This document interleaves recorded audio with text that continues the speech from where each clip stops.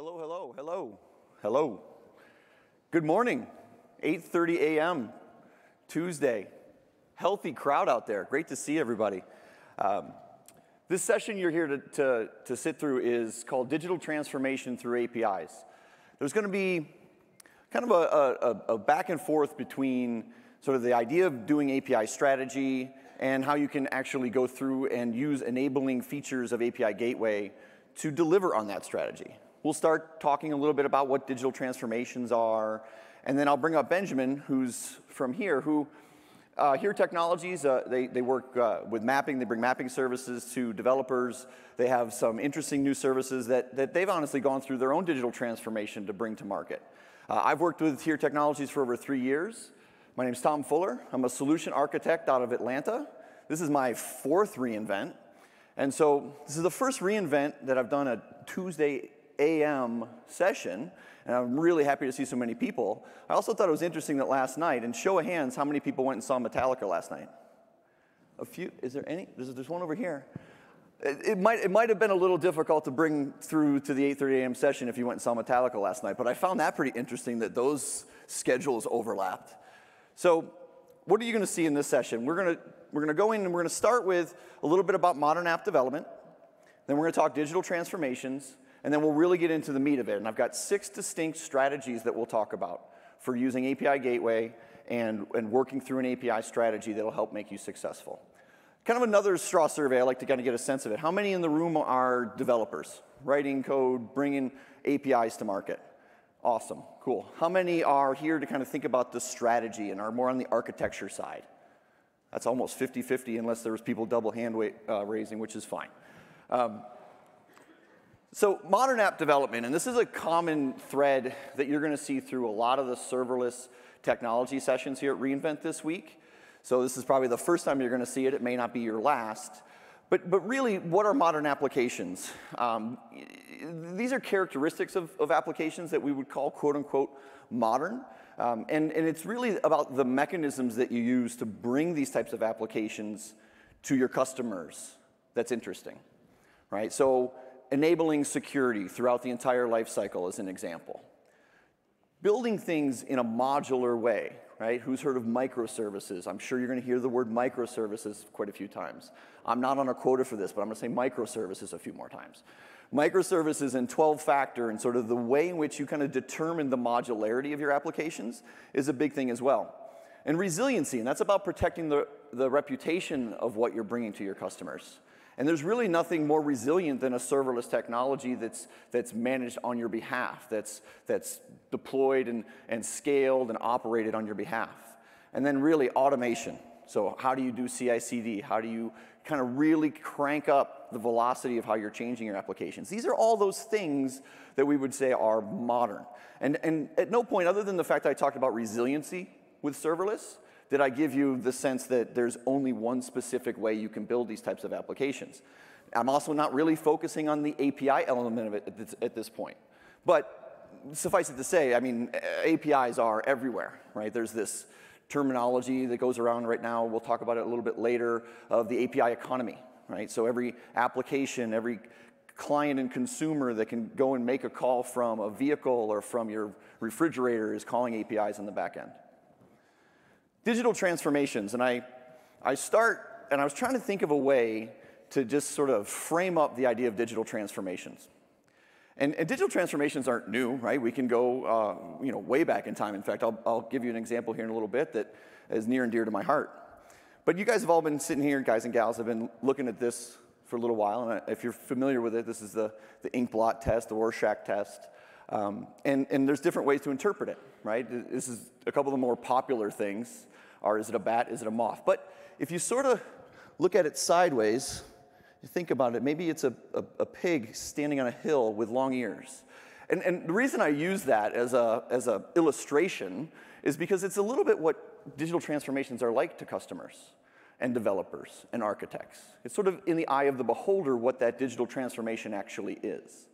And so maybe it's you going through and taking a monolithic application and splitting it all apart into smaller modular chunks, services that can evolve and version differently. Maybe it's you're trying to modernize so that you can retire. a API that is something you don't want to operate anymore. Maybe you're looking for new business opportunities. Maybe what you had traditionally done was a FTP drop point and you need to go and do something more modern and capable with an API front end. And then maybe you're just trying to increase your reach. Maybe you're looking to get into a new region. Maybe you're looking to get into some emerging business that you had never considered in the past. These are all quote unquote transformations, right? So you all decided to come to this session, and the title is somewhat generic and intentionally so, right? Digital transformations mean a lot of different things to a lot of different people. So Amazon itself went through a digital transformation. This story's been told time and time again, so I'm not going to go into the details of it. But 20 years ago, there was this monolithic e-commerce application that needed to sort of be refactored and brought out as services, right? So the classic story goes, it was a mandate that services would always be how those components would interface with each other. And that was the start of something called Amazon Web Services, right? That's the genesis story of Amazon Web Services. Now you see here this little peculiar logo. In fact, when I started almost 5 years ago at AWS. You see this logo on a lot of the things you get going through as far as our training is concerned. And it's that we do things a little bit differently. One is, we almost never retire API endpoints. If anybody's interested after this session, we can go and we can download an old version of the SDK, and we can deploy an M1 small into EC2 Classic in US East 1, not 2, right? So there are things we do start to go away from, right? EC2 Classic isn't in new regions when they're brought on, but we do actually still have APIs up and running because someone took a dependency on those, and so that's a really important thing to consider, and it comes with a really important step, which is that you have to work backwards from what's being built. And this is another thing kind of in the classic culture of AWS and Amazon, working backwards from what customers need. The reason I mention it is because if you're gonna not retire an API, you have to know that it's useful for someone. You can't, otherwise you're at risk of sprawling things all over the place. So those are some really interesting examples kind of digital transformations, plus kind of how APIs start to come into the picture.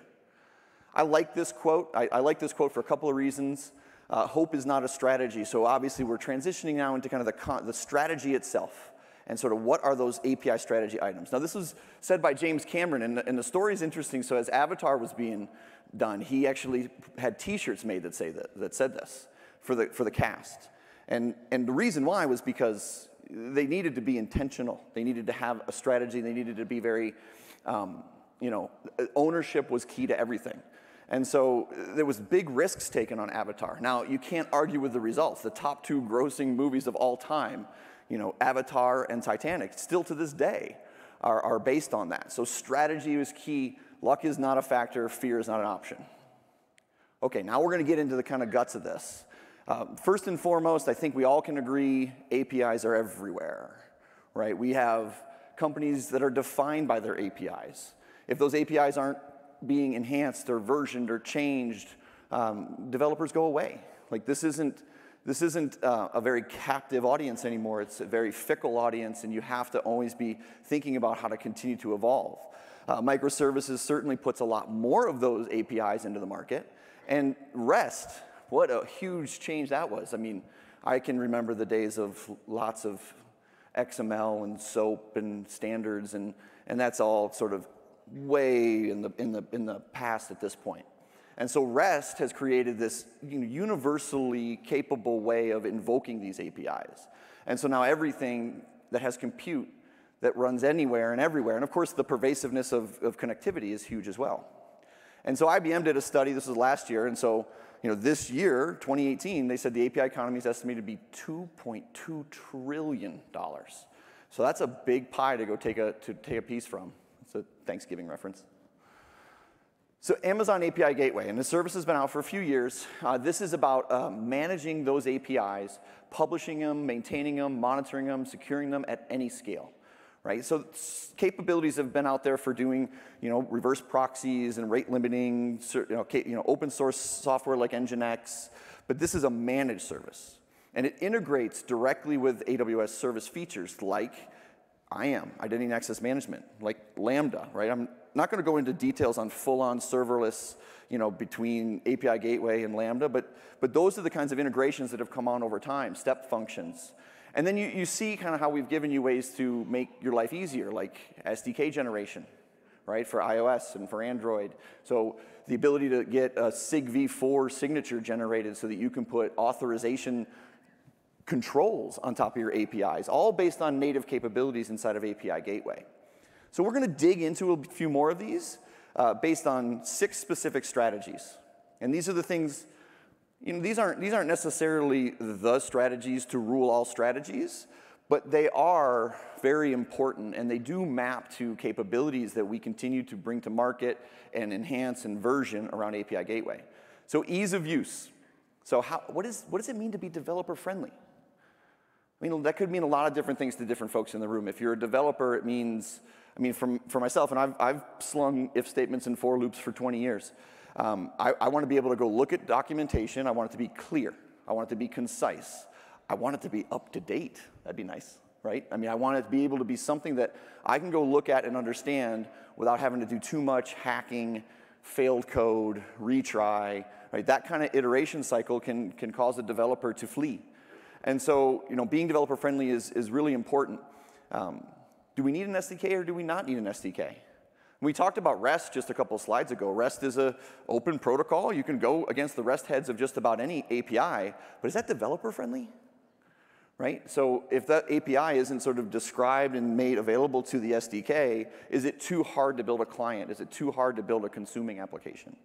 And information about your future plans can go a long way to getting folks really embracing your ecosystem, right? So, you can see these things in version releases. We're in the era where if your API is out available to look at, there's going to be what's the velocity on the contributing, what are the kind of pull requests, how long are they sitting idle? Like those are the kinds of things people are going to look at. And so you got to have an easy way to describe your API. And that mechanism needs to be based on something that's a standard. Why? Because the tooling that's out there bases its capabilities on these standards. So we have the Open API specification, which sort of evolved out of Swagger. So if you're familiar with Swagger, this is sort of the next step of that. And now being able to import and export, this is an example of a feature of API Gateway that allows you to work with your API, managed, hosted, deployed, scaled securely, but then also export it and then look at it in whatever tooling that you like. And actually, Benjamin will talk a little bit about a very practical example where they use that. But basically, at this point, you're defining your model. You're defining all the different pieces and parts of your API, and it's a standard way to go about that. If you hadn't noticed, we did release in October a new developer portal. Now, there had been kind of a GitHub project sitting out there for quite some time, but this is really important for developer friendliness and ease of use. This developer portal lets you do self-service API key generation. This developer portal lets you list all of your APIs. This developer portal lets you click through into your documentation, right? So this is an add-on component to API Gateway, and there's been 6 releases since the end of October. The velocity on this thing is really impressive. And I like this little feature here in the corner, try me out. You don't necessarily have to go write a bunch of code. Deploy this, catalog your APIs, and give folks a way to test it out from the developer portal directly. And so there are a couple features out here. I had a nice conversation with the service leads on this. They want everybody to know that go vote, go +1 the features that are being built inside of the GitHub repo. Right? This is one of those things, and I'm super proud of how this has evolved inside of AWS. There's a lot of these kind of stories today where it's being done in the clear. Like you can see what are the priorities that the teams are working on. And in this case, it's a really great one for you to have an API able to be consumed and used by developers. X-ray tracing. This is pretty cool too from an ease of use perspective. You really kind of want to get a sense of how fast is kind of the average response time of my API. And that's not a trivial thing for you to instrument out of the box. Now, what we've built is a way for you to, either in an active fashion or a passive fashion, enable this sampling. So you can get a histogram like you see on the left-hand side of showing you what are the performance points across all the different touch points as the API is being invoked and called.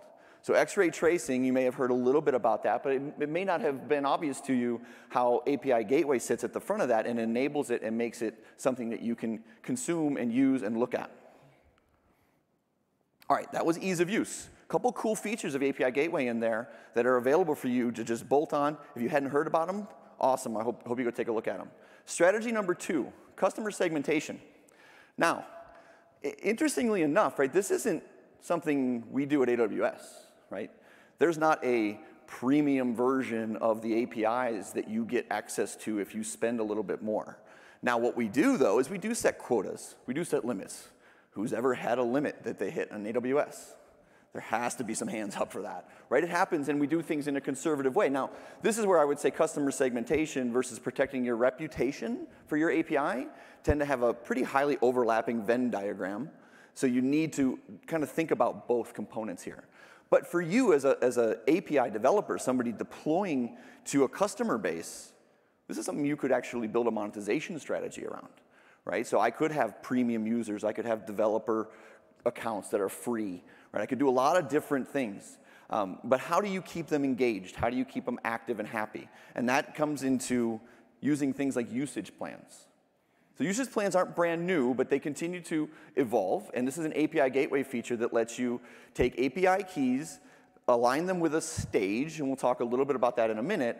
But the stages would let you basically set up these throttles and then quotas, right? So maybe if you pay an extra amount, you can have 2 million requests a month, versus if you just had a developer account, you could just do 500 and then eventually you hit a limit, right? This is one of those kind of features, one of these capabilities that you want to implement. Now, this would not be trivial for you to implement on your own, right? This is one of those things that is available inside of API Gateway. And we'll talk a little bit more about kind of the technology under the covers here with throttles and limits. But it's also important to remember that point I made about AWS, which is protect your customers from each other, right? So malform requests, how do you sort of do circuit breaker technologies based on some of this? And so that's an important thing to consider. So now, bursts, and the token bucket algorithm is not a new one, but it is one that you've seen kind of start to show up across a lot of the different capabilities inside of AWS. You may have seen this with like the T family EC2 instances. You may have seen this with EBS and sort of some of the burst storage credits that we work with there. Now, there's a fundamental difference here between token bucket and leaky bucket.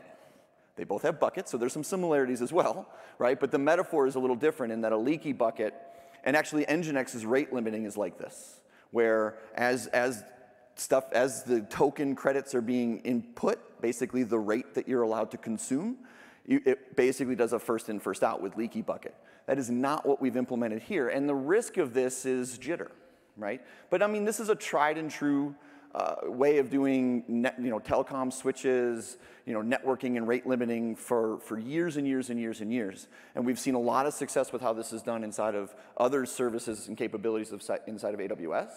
And so you kind of stand at the center of what are the right parameters, and it's all based on what your tolerance level is for jitter between your customers. So if you want to set a rate of 500 and a burst of 5,000, right, that's a potential huge swing. Now, maybe your API has those kinds of requirements. Maybe there is sort of huge variability in the types of load that your customers are going to put on there. But again, remember, this ties back to your usage plans. So maybe some of your customers are allowed to go well beyond their rate because they have some sort of a premium subscription with you, and maybe others do start to queue up, and they do start to have something that on the client side you could try to gracefully handle. But it's important to know that this is a feature, a capability that you just get out of the box with API Gateway by implementing it on top of a usage plan.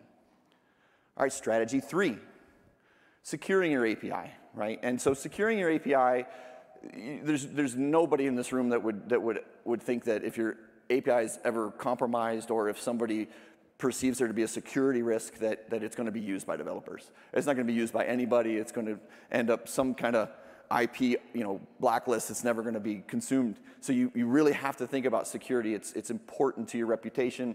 It's important to your API ever being successful with your customers. Policy and mapping policies to those roles is how you go about that. And the features and capabilities inside of API Gateway really comes down to IAM, right? And IAM in a more interesting way because it's integrated fully, and then you can start to layer on top of that the roles that you've built inside of AWS and put that in front of your own API. Now this really didn't exist in the past. You didn't have a way to put a layer of API management in front of whatever you were building and then use AWS's identity and access management capabilities to control it. And then we give you all the SigV4 generated tokens and everything that you need to be able to do that kind of authentication and authorization. And so obviously with that, you start getting all your keys rotated. You get all the goodness of identity and access management right out of the box. So this is an important one to keep in mind, and just keep thinking about all those kind of core security concepts, least privilege, and thinking about that as you define the roles. All right, number 4, innovate with analytics. And the data never lies, right? You could make gut kind of decisions around which parts of your API are useful, which parts of your API aren't useful, but really the data never lies. And so you really should be looking at all the various logs that you can collect. You should be trying to understand real usage of your APIs. When are they being used? How about like in an example of like an alpha, beta, life cycle, you try to take a look at what the usage patterns were of your beta service before you determine if it's had enough activity to it to be switched into a live feature. Right? There's a lot of different things that you can do here, but the key is to collect those logs, and here are those logs. Quick little snapshot of an access log, and we give that to you out of the box with API Gateway. So you've got in JSON format, XML format, CSV format, you can start to collect, where did it come from? What was the time of day? Where, from an IP perspective, or the different types of calls, right? So you can see the resource paths, so you can see exactly what's being called and invoked, and you can collect that. I mean, there's a lot of cool things you could do there. You could collect it, store it in S3, run Athena queries on top of it, do all kinds of interesting analysis. Execution logs, so you can feed in to the log groups and log streams. What are all the things that are going on for your API? So what are the errors? What are the things that you need to do some additional triage and research for? And then CloudWatch metrics, so how many 400 errors, 500 errors, what are the things that are going on in your API? Cache hits. I don't get into detail on caching, but it is a feature of Amazon API Gateway. So a good cache is one where the usage of it is high enough that you're not constantly flushing it. So analyze that, right? Otherwise, you're just spending money for no good reason. And then CloudTrail for auditing. So now if you needed to know, say it's a security feature where somebody's changing a password, you need to know when that was done, who it was done by. That's a CloudTrail feature that's also built into API Gateway. We like the idea of easing into retirement for some of your APIs with serverless. And this is kind of the slide where I talk a little bit about API Gateway in front of Lambda by default. And what you end up getting here is a reduction in the cost of operating, say, even the smallest API you can imagine that I'm running on a couple of EC2 instances. If you do that, you've got to deploy that across availability zones. You want to do that for high availability purposes.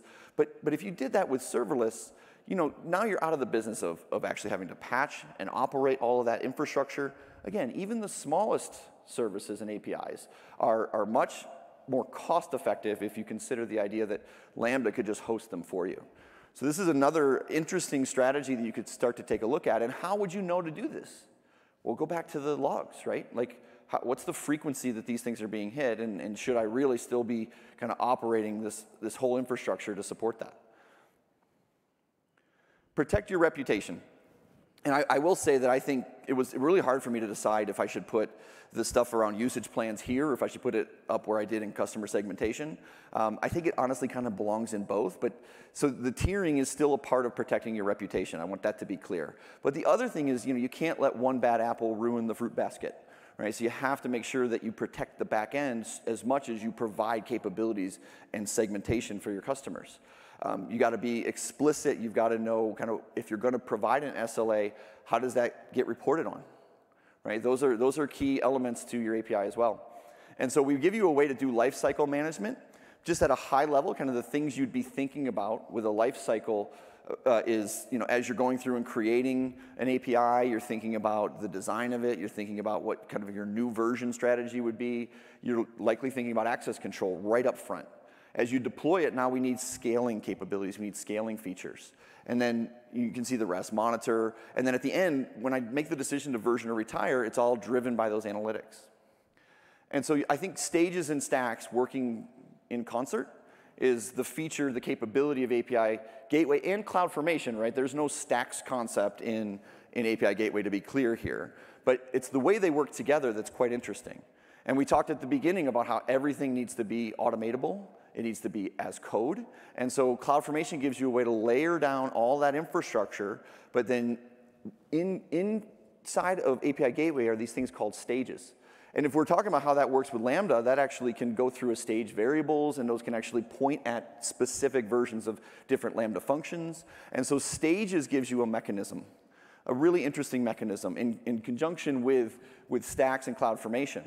And again, Benjamin's going to talk about a much more practical example of this, but this is in your planning.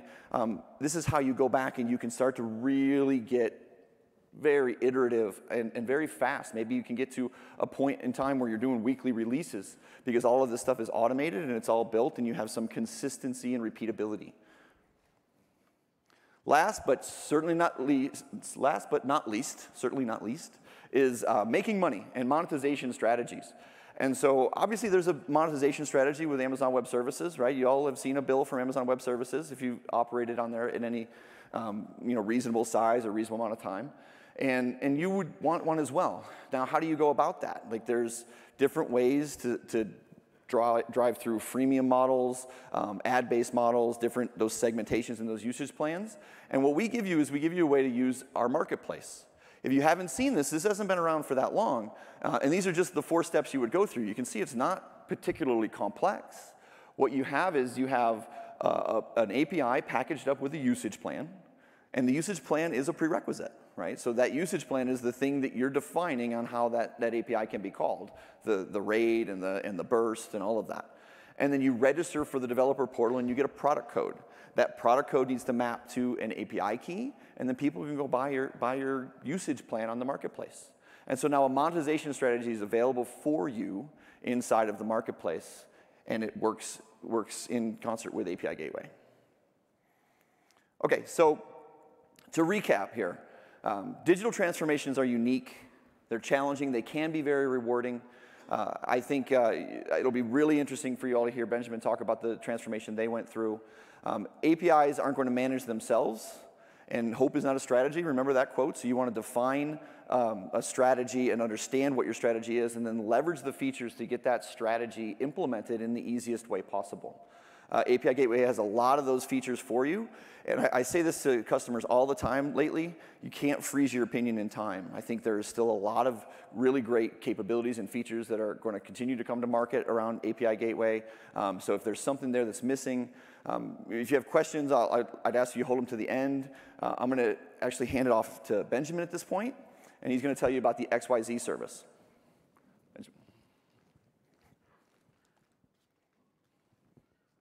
Thanks, Thomas.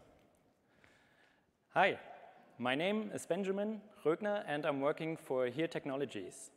And today I want to introduce you a bit to our new product called XYZ, and into our company and how we leverage API Gateway to get live.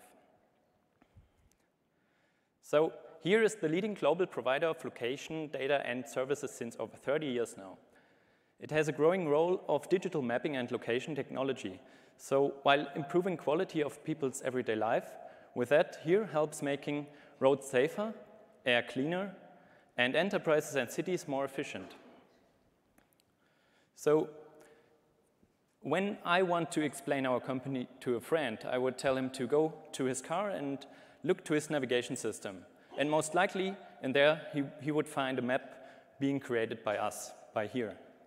So we are kind of acting behind the scenes and creating maps and services.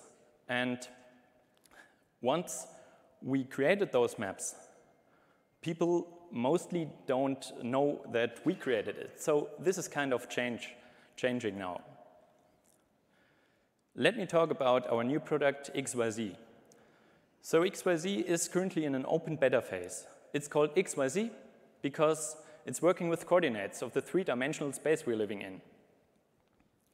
I'm a web developer, mainly a backend developer.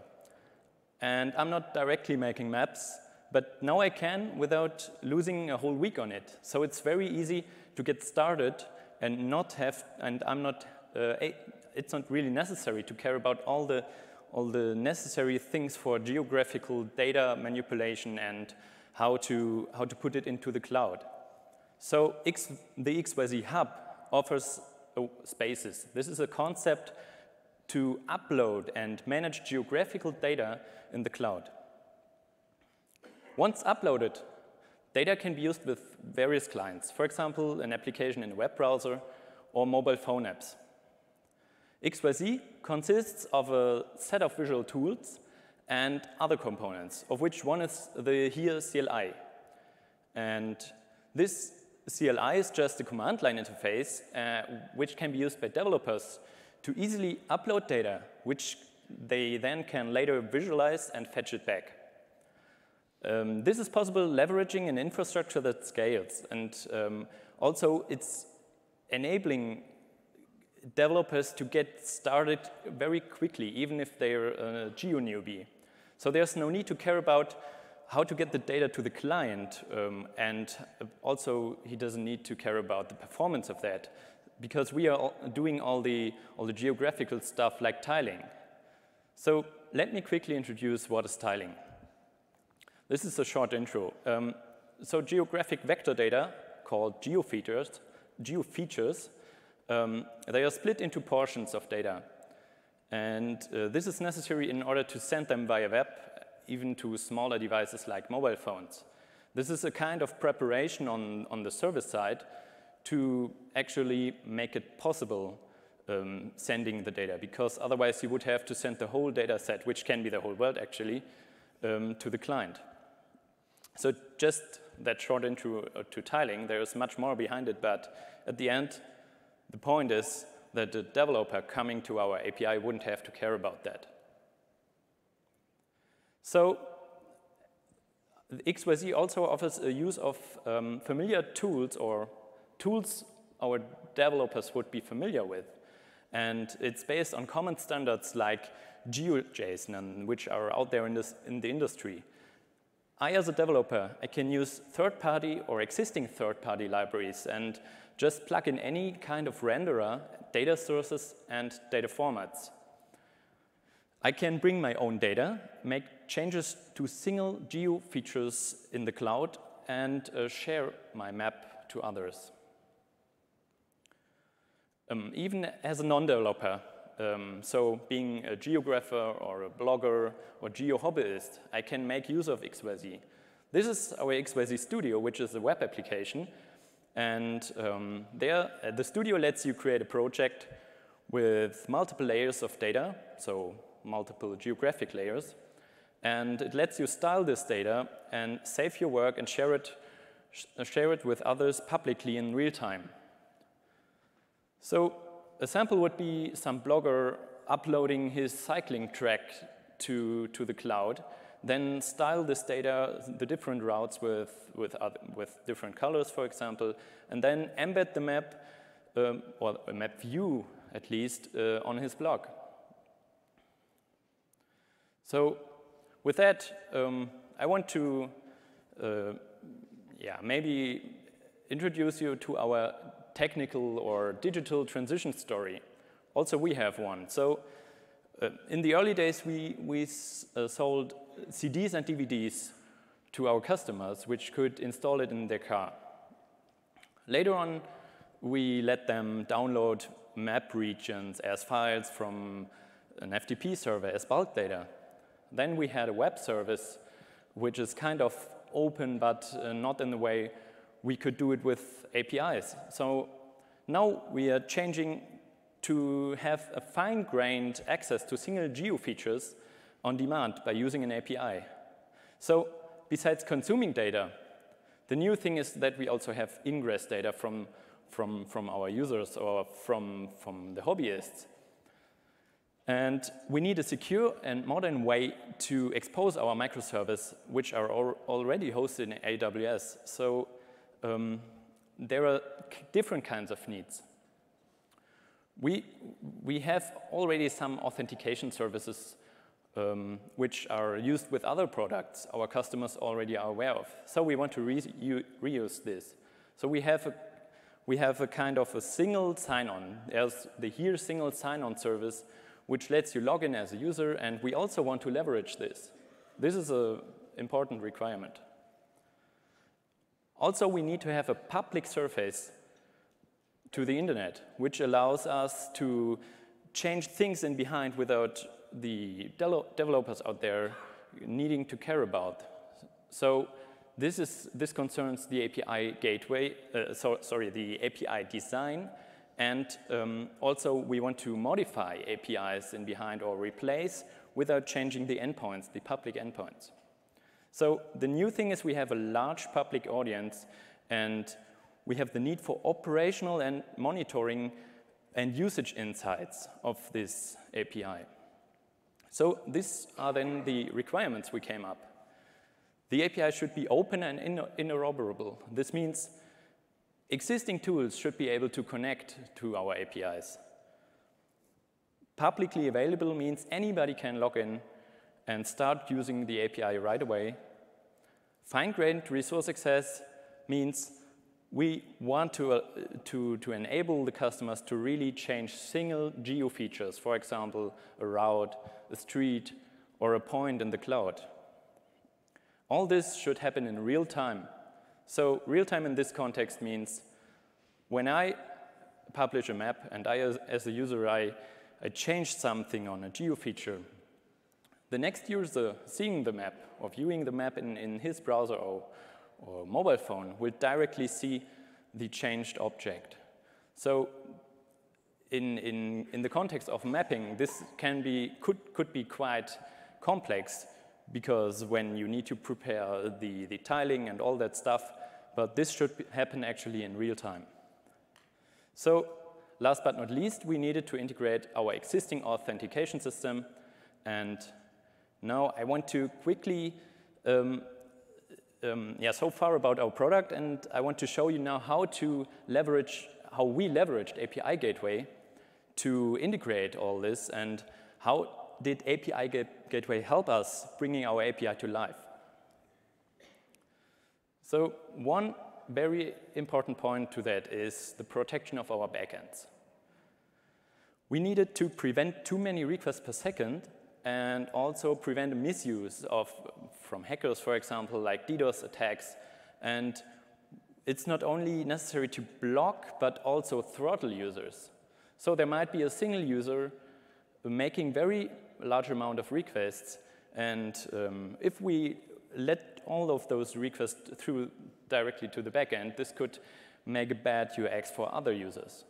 So there must be also a way, there is a way from API Gateway to make some throttling on user basis. So also the infrastructure is reliable and scalable. API Gateway is spread over multiple zones and regions, and the API tier is scaling automatically, so we don't have to care about that fact. Monitoring our API usage by each endpoint of the REST API is possible, and also we can control which user may do how much on which endpoint. So with that, we could concentrate on our efforts and on our business domain. There's no need for developing an own API gateway solution, and it's like we want to support our customers getting started quickly with maps. Also, AWS is enabling us to not have to care about the hosting of the API tier. Besides, it's offering us a coherent way for an API concept. So there is one single domain, one single endpoint to use all related services. So for the user, it's like one API, but you can have multiple microservices in behind being attached to this API gateway. So a point in the same direction is flexibility. So we can exchange whatever microservice we have in behind of the API gateway and just replace it. So one important requirement for us, as mentioned, was integrating our existing user single sign-on services Users should only need to log in once for all our offerings and services. For that, we leveraged the custom authorizer from API Gateway.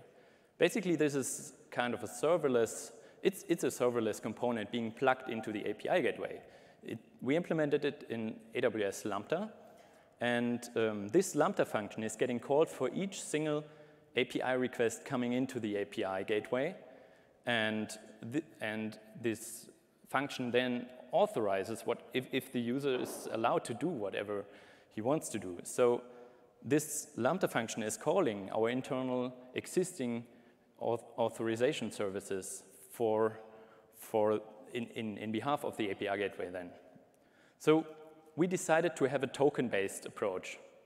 We created a microservice called XYZ Token API, and for that you only need to log in once, and you can create tokens which consist out of permissions for what you can do with our API. So once you created that token, all subsequent calls can be done with this token. All subsequent calls to all endpoints on the API, so you don't have to care about cookies or login or whatever afterwards anymore. So I can create tokens for reading maps or writing maps or changing whatever is necessary on a map. Coming back to the example with the cycling blogger, he could just create a token which is a read-only token, which just allows him to read several of his maps, and then put this, when embedding his map into a web page, he could just directly use this token in the JavaScript application without fearing that somebody could use this token to change something or manipulate something in his maps. So with that, I'd like to come to the integration of the microservices. So for many microservices, we have used the serverless approach using AWS Lambda. So what does it help us? It's providing us a standard way of onboarding a new microservice. All kinds of microservices have the same mechanism. It's the Lambda function, necessary IAM roles, and the resources necessary to attach it to an API gateway. So it's kind of a template you can have for a new module of your product. One sample is actually what I already mentioned, the token API. It's just a microservice mostly consisting out of CRUD operations for tokens. Another example is our project API, which is necessary for the XYZ Studio I shown you. So basically it's just storing the JSON blob containing the different layers of data being part of a map, which make the map. At the end, this is just, again, CRUD operations for projects. And with that, we have many more kind of components being implemented in Lambda, and I'm sure there will come much more in the future. What does it help us? So it helps us having different teams working, or small teams working on small isolated problems or services without having to interfere. The only shared resource is the API gateway then. Some components of our system were already written, and also it wasn't feasible to run them as Lambda functions. So running them on ECS, the container solution from AWS, allowed us to control scaling and also the runtime environment they're running in. All this happens in Docker then. Using the HTTP proxy integration from API Gateway just allowed us to connect it to a container using the application load balancer. So this is the way how you could integrate existing services in the same way to the API Gateway. Users won't know that actually there is a different technique how this was implemented. But once you decided to use ECS, you can still later on go on and say, okay, I want to make it a serverless Lambda component, and I switch it. and re-implement it and just change the endpoint and make it more modern then. However, this is the second type of integration we used to get our services packed together. Also, static content is needed. One sample would be a web application, like our XYZ Studios one. So it's just a bunch of HTML files, CSS, and JavaScript, which needs to be sent to the browser of a client. So also administrative UIs, like creating tokens in some user interface, is necessary. This is the token manager UI, for example. It's just a simple UI connecting the token API. Then also you can document your API right away on the same endpoint of your API. This means we are leveraging the OpenAPI specification, which Tom already mentioned, which also plays well together with API Gateway. But you can also generate all your documentation with it and put it as static content to the same endpoint. Also, we are using the Swagger UI, which is kind of interactive documentation. I will come to that shortly.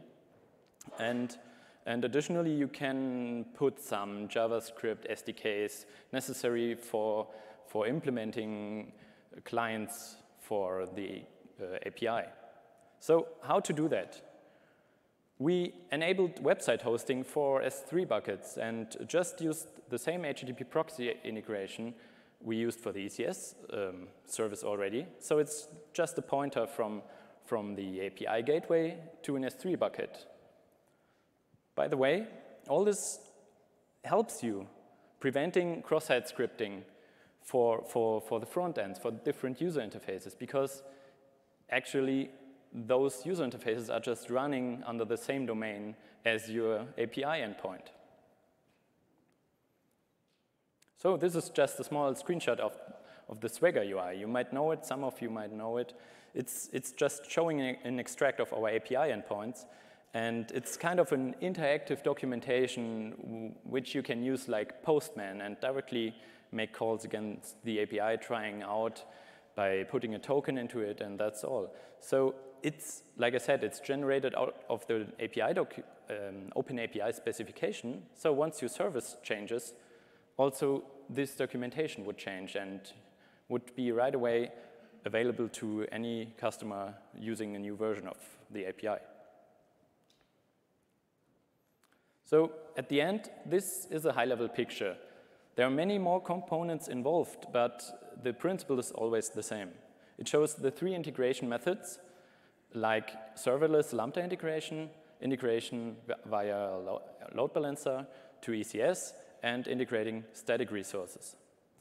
This might inspire you to integrate your services with API Gateway and putting everything together on a single domain. Also, you see the authorizer, which is being called for each single API call and calling our internal here authentication services. So you can still decide for the static content to not let API Gateway call this, because there might be resources you don't want to have authorization for at all. So how to combine all those loose parts? Having many microservices demands fully automated continuous integration and continuous deployment. At least if the number of the services is growing, it really makes sense to control all this, because very, very quickly the amount of resources being necessary to host all those microservices can go into number of more than hundreds or 200 resources necessary. But there's always some kind of scheme you need for a type of microservice. So for the Lambda functions, it's always a Lambda function, maybe some backend database, maybe some other components, but you always need to care about integrating the Lambda function with API Gateway. So this is there are very many common parts for all the microservices to attach to API Gateway. So we used AWS CloudFormation as infrastructure as code. So we are having, for each microservice, there's this CloudFormation template, which is a code, basically, and we're putting it into the same versioning control system like the software itself, like the component, the microservice. And additionally, there is some environment config. Everything together just creates a single CloudFormation stack for each component. Making a new release for a component is just an update to that stack. And that stack is can contain very many resources. Maybe it's just 5, maybe it's 15. But at the end, everything is versionable because all this is part of the versioning control system together with your code. So for us, it made perfectly sense only having one shared API gateway resource for all components. Each software component, API, microservice, or web application, brings its own resources in its own stack. This includes the REST endpoints and also the methods, so the HTTP methods description being necessary to attach it to the API gateway. So let me quickly recap what we've done to integrate our services with API gateway. We needed to use one API gateway for different kinds of integration. We used serverless components where possible, and that enabled us to scale easily in terms of infrastructure and performance, but also in operational efforts and development. So isolated teams can work on single or different microservices.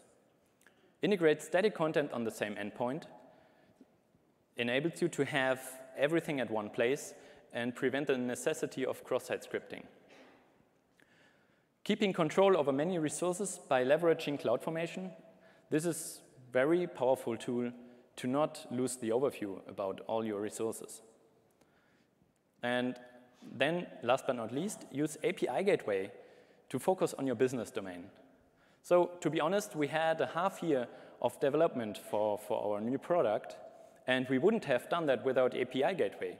So, API Gateway is not only a service for routing requests, it also helps you to have a centralized user tracking and throttling for the users' requests, and a central point of security control.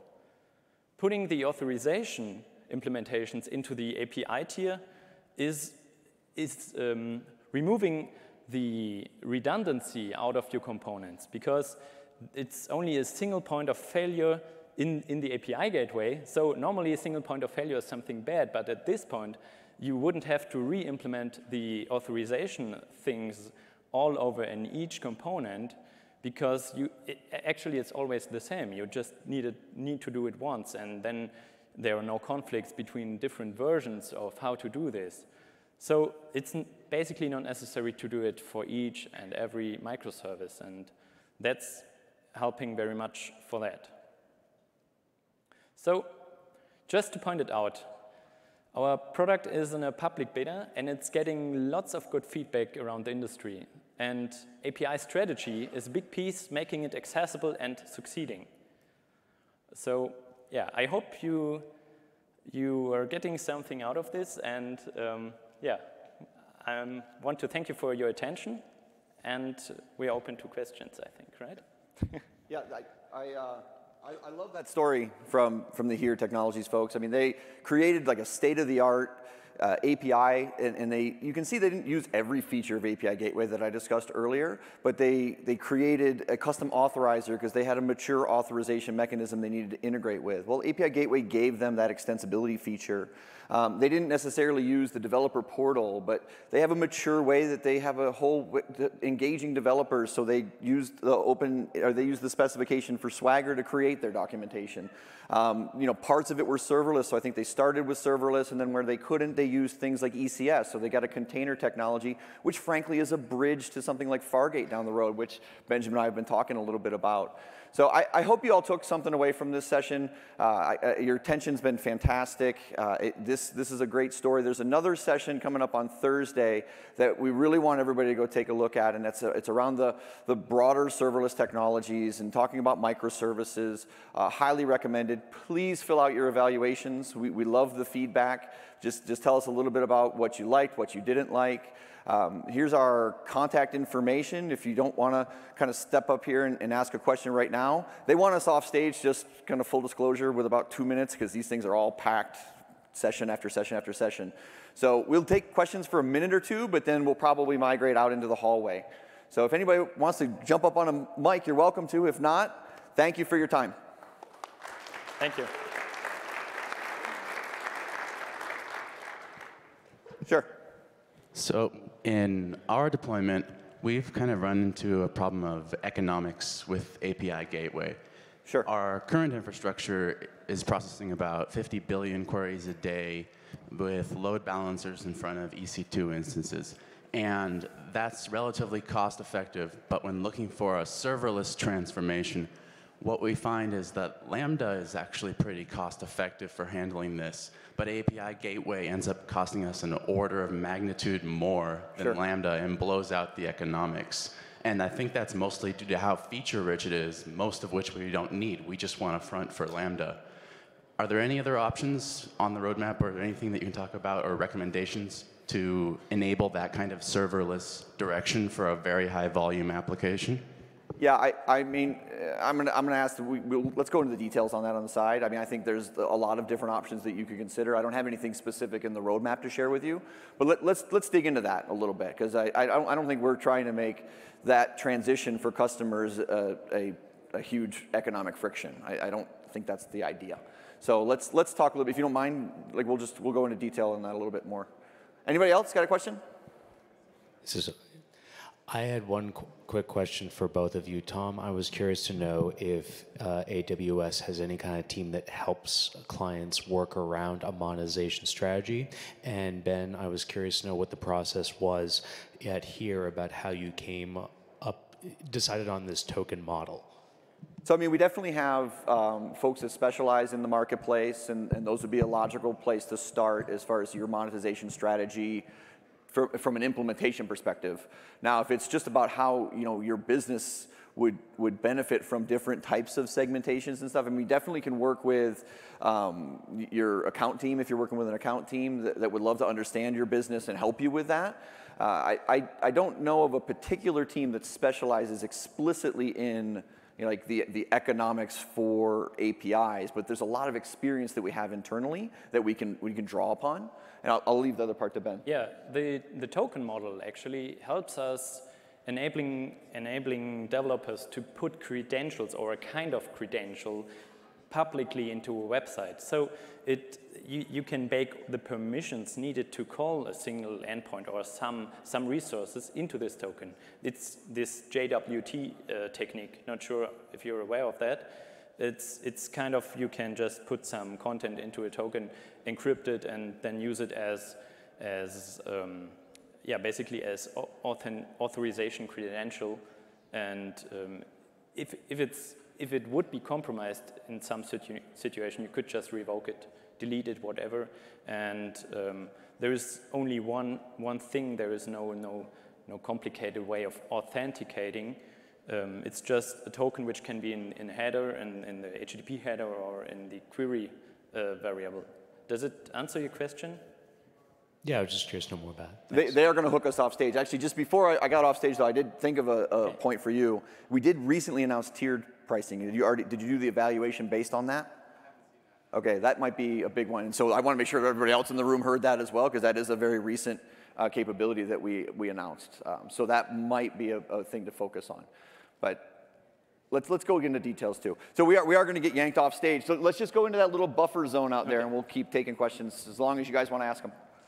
Thank you.